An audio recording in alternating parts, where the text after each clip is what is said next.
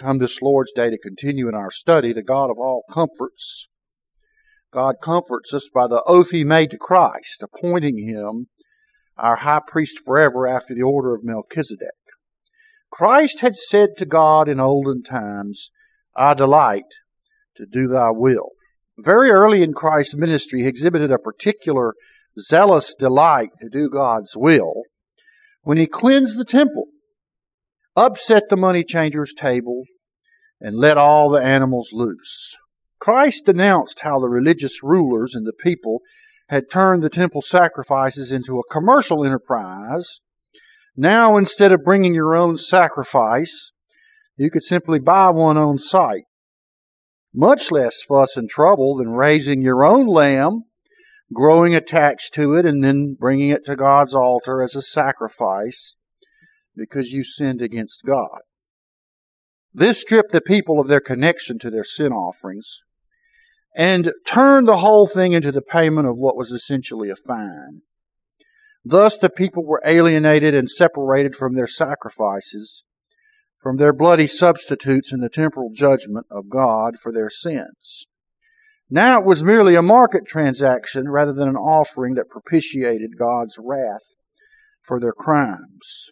In a dramatic way, Christ here acted out God's opposition to their animal sacrifices, in which He took no delight. In part because the people had so disregarded the offerings of God. After Jesus took this action, the people demanded of Him a sign, and He told them that they would destroy this temple, by which He meant His own body, but that He would rise again in 3 days. Even as God had no delight in their animal sacrifices, they would shortly show their contempt for the only sacrifice that does delight God, the offering of His dear Son. Indeed, they would soon murder the Lord Jesus, thereby unwittingly, in their hatred of the Savior, slaying the sacrifice of God's Lamb. They clung to the animal sacrifices that God did not delight in, and they despised the one sacrifice that God so delights in. John's Gospel records the fact that the disciples connected Christ's cleansing of the temple with Psalm 69's reference by Messiah that, quote, "the zeal of thine house has eaten me up," unquote. Sure enough, Psalm 69 had foretold Christ as our substitute and wicked men's repudiation and persecution of Him. In that psalm, Christ embraces the sin of His people as His own and is treated as guilty in our place. But Christ also takes upon Himself the people's hatred of God when they turn on Messiah for doing God's will. In Psalm 69, Christ cries out for God to rescue His soul and pleads with God to recognize and not disregard His suffering as the sacrifice. It turns out that Christ had foretold by His Spirit to David how He would be made a sacrifice that God would accept and delight in, and that in the end God would highly exalt Messiah because of His obedience unto death. So in John 2, Christ expressed His perfect confidence that God no longer delighted in animal sacrifices, and God would indeed delight in and vindicate the sacrifice of Jesus. That fact was the very sign that Jesus gave to the wicked people who objected to His cleansing of the temple. When He cleansed the temple, our Lord Jesus was expressing those profound truths with that great zeal that had been foretold of Him in Psalm 69. This same refusal to delight in Christ's sacrifice played out with His own disciples. When Jesus told them that He would soon suffer and die and rise again, Peter denounced such talk. What was Christ's rebuke to Peter? It was that Peter did not savor or delight in the things that God delights in. But we ought to delight in the sacrifice of Jesus because God delights in it, and so does our great high priest and Savior. Our Lord Jesus was zealous to delight our God on our behalf and to fulfill the duties that God laid upon Him with that great oath by which He appointed Christ to be our high priest. Now we come again this Lord's Day to consider the delight of Christ to do the will of His Father. And Hebrews 10 at verse 4, it is not possible that the blood of bulls and of goats should take away sins. Wherefore, when he cometh into the world, he saith, Sacrifice and offering thou wouldst not, but a body hast thou prepared me. In burnt offerings and sacrifices for sin thou hast had no pleasure. Then said I, that is Christ, Lo, I come in the volume of the book, it is written of me, to do thy will, O God. You see, Christ not only comments upon his own zeal, as in John chapter 2, his own delight to do God's will, as in the prophecy foretold by the Spirit of Christ in Psalm 40, but even communicates his joy to us and prays we will enter into that joy.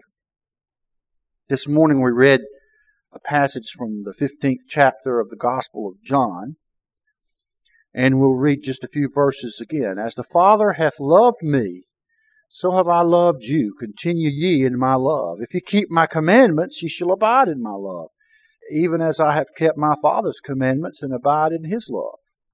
These things have I spoken unto you, that my joy might remain in you, and that your joy might be full. These things have I spoken unto you, that my joy might remain in you, and that your joy might be full. This is my commandment, that ye love one another, as I have loved you. Greater love hath no man than this, that a man lay down his life for his friends. Ye are my friends, if ye do whatsoever I command you. You see how the Lord Jesus ties his joy and the joy of his people and the joy of his remaining in them, and that our joy might be full. He ties it with this implied sacrifice of laying down his life for his friends. And this would be, to their way of thinking, a source of great sorrow and misery. But in Christ's view, rather it was a token or a cause of the joy of Christ and the joy of his people in Christ. That here we had a friend who would lay down his life for us, that we might be saved, that we might go free. This is a great cause, or should be, of rejoicing in our Lord Jesus. His joy and ours are founded upon the love of God for us, are they not? The God of all comforts, that's what we've been speaking about now for 29 episodes, that God comforts us. And so our joy is founded upon the love of God for us, in that he comforts us, the good that he provides us, the salvation that he has wrought for us through Jesus Christ. And Jesus has told us of his and his Father's love for us, and of his indwelling us by his Spirit, and of the promise of the resurrection, and that he is preparing a place for us in glory, and will come back and take us there to be with him. Those are the passages that are immediately preceding this statement, that he's spoken these things to us. He's related these truths to us in this section of the Gospel of John, that his joy might remain in us and that our joy might be full. And this is to take place not in spite of the death he's about to die, but because of the death he's about to die, that he's about to die for his friends to accomplish all of this. So in this 2 or 3 chapter passage of John's Gospel is laid out a great many of the reasons why Christ has joy in us and why we ought to have his joy and will have his joy completed in us. We are to be a joyous, obedient band of brethren with Christ. This is what he is teaching in these last several chapters of the Gospel of John. We're to be a joyous, obedient band of brothers with Christ, unto the accomplishment of all of these glorious things. It is, as our songwriter tells us, it is all his victory and all his work. But we're there to share the blessings and to rejoice in the victory of Christ, and to rejoice in the fact that because Christ has won the victory, so too for us he has won the victory. and in us and by us and over us. And these should knit us together in love and affection and joy with our Lord Jesus, with God the Father, and with each other. Jesus wants us to enter into His joy, His delight, to obey His Father. And why shouldn't we? His obeying His Father has wrought redemption, salvation, rescue from judgment, and everlasting life for us. Of course we should delight in Christ's delight to obey His Father. Of course we should be filled with joy unspeakable, as the Apostle Peter says, and full of glory, receiving the salvation of your souls. How can we refuse? After all, our joy and Christ's joy are the outflow of God's comfort to us in saving us by our great high priest and His perfect offering for our sin. Christ told us all these things while He was with us for a reason.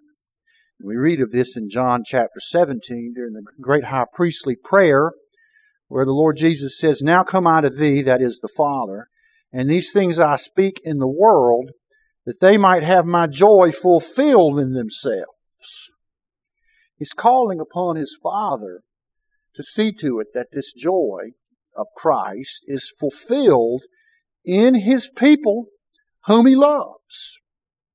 There is a great purpose in the working and will of Christ and of the Father together. As Christ delights to do His will, the Father delights to fulfill Christ's joy in His people. How? By saving us, by bringing us unto Christ, by being washed of our sins and made perfect by the blood of the Lamb, by being comforted and guided by the Holy Ghost indwelling us, and by being raised in power and glory at the end by the Savior as He promised us. Here is the fulfillment of the joy that Christ asks His Father to bring about. As Christ redeems us by His righteousness and by His bloody death in our place, the comfort of God sets in upon us as we grasp the unspeakable riches of His love and His grace for us. Now, Christ's joy is in saving His loved ones, rescuing His sheep who have gone astray. We read Matthew chapter 18, and then we'll refer here to Luke's Gospel, the 15th chapter, where it says, "Then drew nigh unto Him all the publicans and sinners for to hear Him. And the Pharisees and scribes murmured, saying, This man receiveth sinners and eateth with them." So they were offended that Christ was eager to preach the gospel of salvation to sinners, to the outcast of the society, to those who were tax collectors, to those who lived disreputable lives, which, as far as the Pharisees were concerned, was everybody but them, because only they were careful to keep the law, and yet they didn't keep the law at all. They kept their traditions of their fathers, which were designed in part to break the law and to excuse the breaking of the law. So when they scoffed at Christ for eating with sinners, they rather should have been thinking, wonder if He'll eat with us. We're sinners too. But no, they didn't see that, did they? They thought of themselves as fine with God. And so Jesus speaks this parable unto them, saying, "What man of you, having 100 sheep, if he lose one of them, doth not leave the 99 in the wilderness, and go after that which is lost until he find it? And when he hath found it, he layeth it on his shoulders, rejoicing. And when he cometh home, he calleth together his friends and neighbors, saying unto them, Rejoice with me, for I have found my sheep which was lost. I say unto you, that likewise joy shall be in heaven over one sinner that repenteth, more than over 99 just persons which need no repentance." So here Christ describes His joy in finding and rescuing one of His lost sheep. Notice that Jesus isn't going out rescuing other people's sheep or other people's goats. This shepherd that Christ likens to Himself is rescuing one of His sheep, The sheep that God had given him. Remember in John chapter 10, Christ makes it clear that where Jesus got his sheep was the Father gave them to him. And people who didn't believe in Christ and never would believe in Christ didn't believe in him because they're not his sheep. Because all that the Father gives to Christ will come to Christ, will trust in Christ, will have faith in the sacrifice of Christ, and He will raise them up at the last day. So here Christ compares Himself to the shepherd who has a flock of sheep and one of them goes missing, and he goes out and searches for it and finds it and carries it back to the flock on his shoulders, rejoicing. He calls together his friends, "Rejoice with me, I found my sheep which was lost." So Jesus tells us that there's joy like that in heaven by Christ, by the angels, by all the saints gathered in before. There's joy like that in heaven over one sinner that repenteth, that's brought to Christ, that finds rescue on the arms and on the shoulders of Jesus, taking him back to the fold, to safety and protection by the shepherd. There's great rejoicing over that. And the insult to the Pharisees, of course, is that Christ is arguing as if they were right. They're the righteous people. But where's the rejoicing in that for God? Where's the rejoicing in that for Christ? The rejoicing for Christ is not that you are righteous, especially if you are deluded by your own self-righteousness, but rather that He rescues the unrighteous, the lost, the ones that went astray, that turned everyone to their own way. Because in Isaiah 53 it says, the Lord has laid on Jesus the iniquities of all those people. And so here, Christ is telling them that rescuing poor dying men from their sin and folly, rescuing them, redeeming them, bringing them into the fold safely, is a cause of great joy to the Lord Jesus. And that's why He receives sinners and eats with them. How else is He going to make contact with them? Unless He treats them in a friendly manner and consorts with them and proclaims the truth of the gospel and repentance from sin and salvation by trusting in Him and Him alone. You see, these people that rebuke Christ, they didn't trust in Him at all, did they? They trusted in themselves. And they prided themselves that they weren't lost like these other people. But really they were all lost. But the ones that were Christ's sheep, He went out and found and rejoiced in it. You see how there's joy in Christ, for Christ, when He saves His lost people. This is congruous with the fact that He delights to do the will of His Father, which is what? Put aside the sacrifices that couldn't save and make a sacrifice that does save. And therefore the joy of Christ is intimately tied into His salvation of the people whom the Father has given to Him.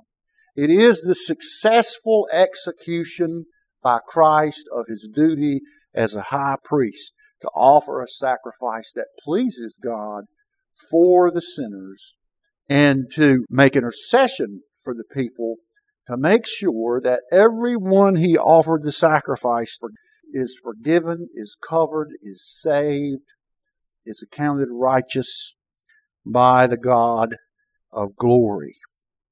So there is joy not in them being lost. There is joy in the saving of those that are lost. To save a sinner is Christ's great joy. Now in Matthew 18, the passage we did read this morning, Christ goes about the analysis a little differently, but He reaches the same place. And this was when the disciples said unto Jesus, "Who's the greatest in the kingdom of heaven?" Jesus called a little child unto Him and set him in the midst of them and said, "Verily I say unto you, except ye be converted and become as little children, ye shall not enter into the kingdom of heaven."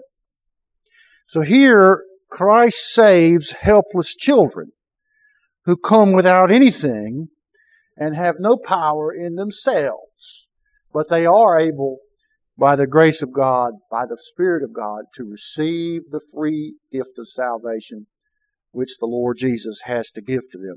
Children are very good at receiving gifts, aren't they? Now, they may not treasure them for very long. They might break them and tear them up. That's a whole other story. Everybody loves to receive gifts, but children especially delight. You see the magic in their eyes at their birthday and at Christmas, which, as we grow older and less childlike, dulls into boredom and distaste even. But here Jesus says that you have to be converted. This is something that God does to you. You have to be converted and become as little children. You'll not enter into the kingdom of heaven otherwise. So you see, that's contrary to the attitude they had, which is we want to know who's going to be the greatest in the kingdom. And Jesus says, the greatest is the little child that is converted and comes into the kingdom when the Lord Jesus receives him. So, whoever therefore shall humble himself as this little child, the same is greatest in the kingdom of heaven. Well, they didn't like that answer for sure. And whosoever shall receive one such little child in my name receiveth me. But whosoever shall offend one of these little ones, which believe in me, it were better for him that a millstone were hanged about his neck and that he were drowned in the depths of the sea. Now, to offend is to harm or to cause to stumble. And so Christ is warning against anyone who comes along trying to harm or cause to stumble away from Christ, that such a person, it'd be better if they had a millstone hung about their neck and they were cast down into the depths of the sea and drowned. It'd be better for them, you say. We rightly take this text to be an exhortation and a warning by Christ against meanness and assaults and harms to little children. But you see, reading it in the fuller context, you realize that it really also includes harming, offending, drawing away from Christ, causing to stumble all of His true people, because to be His people they had to be converted and become His little children. The warning is twofold. It's not just to physical small children whom the Lord Jesus loves, because it says they believe in Him. They believe in Him. The ones that believe in Him, He's particularly careful about. He's careful about all of His people who have been converted and become as little children and believe in Him. The warning is that you'd better not harm my people, because they've come to me as little children, and I have a duty to them, and I have made a promise that I shall not lose a single one, but raise them up at the last day. Christ's people are all of these little children, and He warns against those who would harm them. At verse 11, take heed that ye despise not one of these little ones, for I say unto you that in heaven their angels do always behold the face of my Father which is in heaven. For the Son of Man is come to save that which was lost. Here's a restatement of the warning that the Father has assigned angels to represent these people, the Lord's little children, those who've been converted and have believed on Him, that Jesus has warned the wicked about deceiving or harming or seeking to tempt away into sin from the Savior. These little children have a special place. They are beloved in the face of God in glory. The focus is on the fact that Christ has come to save that which was lost. And so you'd better not mess with the folks that Christ is here to save. Compare the children with the lost sheep. They're helpless and they're doomed, and only Christ can rescue them. And Christ then moves on to this, verse 12. How think ye if a man have 100 sheep and one of them be gone astray? Doth he not leave the 99 and goeth into the mountains and seeketh that which is gone astray? If so be that he find it, verily I say unto you, he rejoiceth more of that sheep than of the 99 which went not astray. So here he is repeating the parable of the shepherd seeking after the lost sheep. He rejoices over when He finds them, when He rescues them, when He redeems them. And this is all the more reason that the warning is dire for anyone who tries to take away any of the sheep that Christ has redeemed, that Christ has been assigned to raise up to the last day.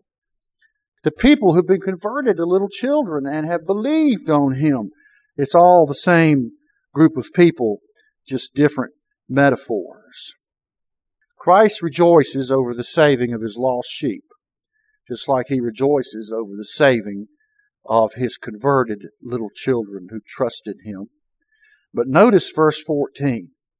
Even so, it is not the will of your Father which is in heaven that one of these little ones should perish. So here Jesus ties this teaching into that teaching in John's Gospel, the 6th chapter.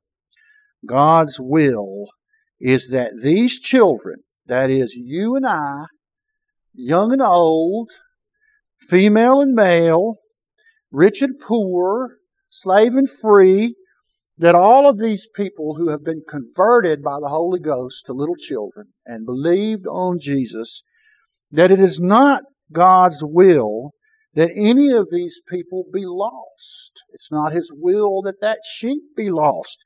And this is not just a will of, well, I hope it's true, or I firmly desire that it be true. No, this is the will that Christ described in John chapter 6 of the Father, that will surely come to pass with 100% certainty. Because what does He say?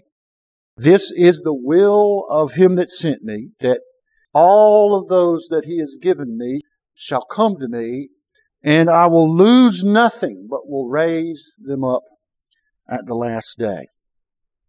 So this will, you see, of the Father is perfectly congruent with the work of Christ in being made a sacrifice, in saving His people, in not losing a single one, because His sacrifice is perfectly efficient and satisfactory to accomplish the purpose for which God ordained it, for which God delighted in it. And so, as in John chapter 6, this is the will of the Father, that I lose nothing, but raise it up the last day. So here again is a beautiful retelling of Christ's delight to make Himself a sacrifice, so that God's delight is fulfilled in our redemption. And because of this joy of Christ in our redemption, the joy spreads to us. We receive that joy. We're the beneficiaries of that joy. How can we not delight in it? How can we not rejoice in it? That Christ has saved us, and that He will certainly bring us to everlasting life when He raises us from the dead. How can we not be full of joy with that? This is how Christ's joy is fulfilled in His people, because what He rejoices over will surely and forever be wrought in His people. And our joy, you see, flows from His joy. And His joy is that which cannot be overturned or frustrated or disappointed in any way. And so neither will His joy in His people be frustrated, disappointed, or overturned. It will surely be brought to pass. It will surely be brought to pass. It will surely be brought to pass. And this is because God has comforted us, you see, by His solemn oath to Christ to appoint Him our high priest forever after the order of Melchizedek.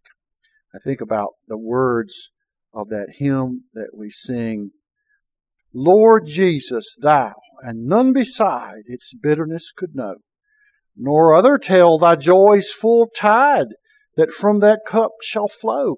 Thine is the joy, but yet 'tis mine. 'Tis ours as one with Thee. My joy flows from that grief of Thine.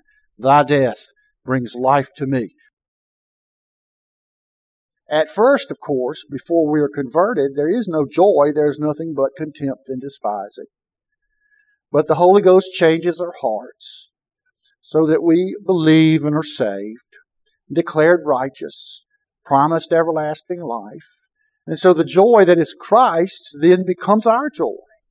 And it overfloods us. And one day we will detect and feel that joy to the fullest when we're in the presence of Christ, when all of these things of this world that distract us have been taken away, been raised in power and glory and seated with Him around the table of the Lord. There'll be great joy there. But if we will pay attention to the Lord's table and what it means, we will see the joy worked out in our hearts as we contemplate the joy that Christ had in making an offering that could save people and overthrowing the offerings that could never save. And so we come to this table where we are reminded of what Christ did for us. And we need to have the joy in us that Christ had at the prospect of fulfilling the requirements that the Father had laid upon Him, that He save all of His people and lose not a one of them, and that He make an offering for sin to do so, and that it is not the will of God that any of His little ones who Christ has been sacrificed for should ever be lost ever again. Praise God. Well, I'd like to ask Brother Whitney if he'd give thanks for the bread that pictures the body of Christ broken for us. The Scriptures tell us that on the night our Lord was betrayed, He took the bread and He blessed it, and He broke it, and He said, "Take and eat. This is my body, which is broken for you. Do this in remembrance of me." Let's give thanks for the cup that pictures the blood of the Lord Jesus shed to make atonement for our sins. O God, our Father, we rejoice that You have joyed in the saving of Your people, whom You love, that Christ was full of joy at the prospect of saving His people, saving us around this table who've trusted in You, who've trusted in the name of the Lord. We thank You for that joy, and we pray that You will cause us to get a sense of it, not only around this table, but all through our days as we walk and as we meditate and as we think about the grandeur of what Jesus did for us, that He's accomplished our redemption. We thank You for His blood that was poured out like a lamb whose throat was cut, bled to death there at the altar, and our Lord Jesus was strung up in shame upon the cross and had His side and heart pierced and died there, shedding His blood to make an atonement for us. We thank You that His body and His blood are far better sacrifice than any animal sacrifices. And we thank You that He was willing to offer those things up to delight to do Your will, to accomplish the redemption and the salvation that You intended. And we thank You that Christ's sacrifice does indeed save all those people that You gave to Him. All the people that it was intended for will be saved forevermore because the sacrifice is effective for the redemption of Your people. And we thank You that He was obedient unto death like that, and that He did shed His precious blood, and that He executed therefore by His blood the new covenant in which You promised to write Your laws in our hearts and convert us unto Yourself, and in which You promised never to remember against us our sins. We thank You that our sins have been taken away by the bloody sacrifice of the Lord Jesus. Bless us as we partake of this cup, we pray in Jesus' name. Amen. The Scriptures tell us that after they had supped, He took the cup and He blessed it. And He said, "Drink ye all of it. This cup is the new covenant in my blood for the remission of sin. Do it as often as ye do it in remembrance of me." And the Scriptures tell us that as often as we eat this bread and drink this cup, we do preach the Lord's death until He comes. Let's stand and sing number 147 in the Black Book. "Behold, a spotless victim dies, my surety on the tree. the Lamb of God, the sacrifice. He gave Himself for me. Whatever curse was mine, He bore. The wormwood and the gall, there in that lone mysterious hour, my cup, He drained it all. Lord Jesus, Thou, and none beside, its bitterness could know. Nor other tell Thy joy's full tide, that from that cup shall flow. Thine is the joy, but yet 'tis mine. 'Tis ours as one with Thee. My joy flows from that grief of Thine. Thy death brings life to me. Number 147.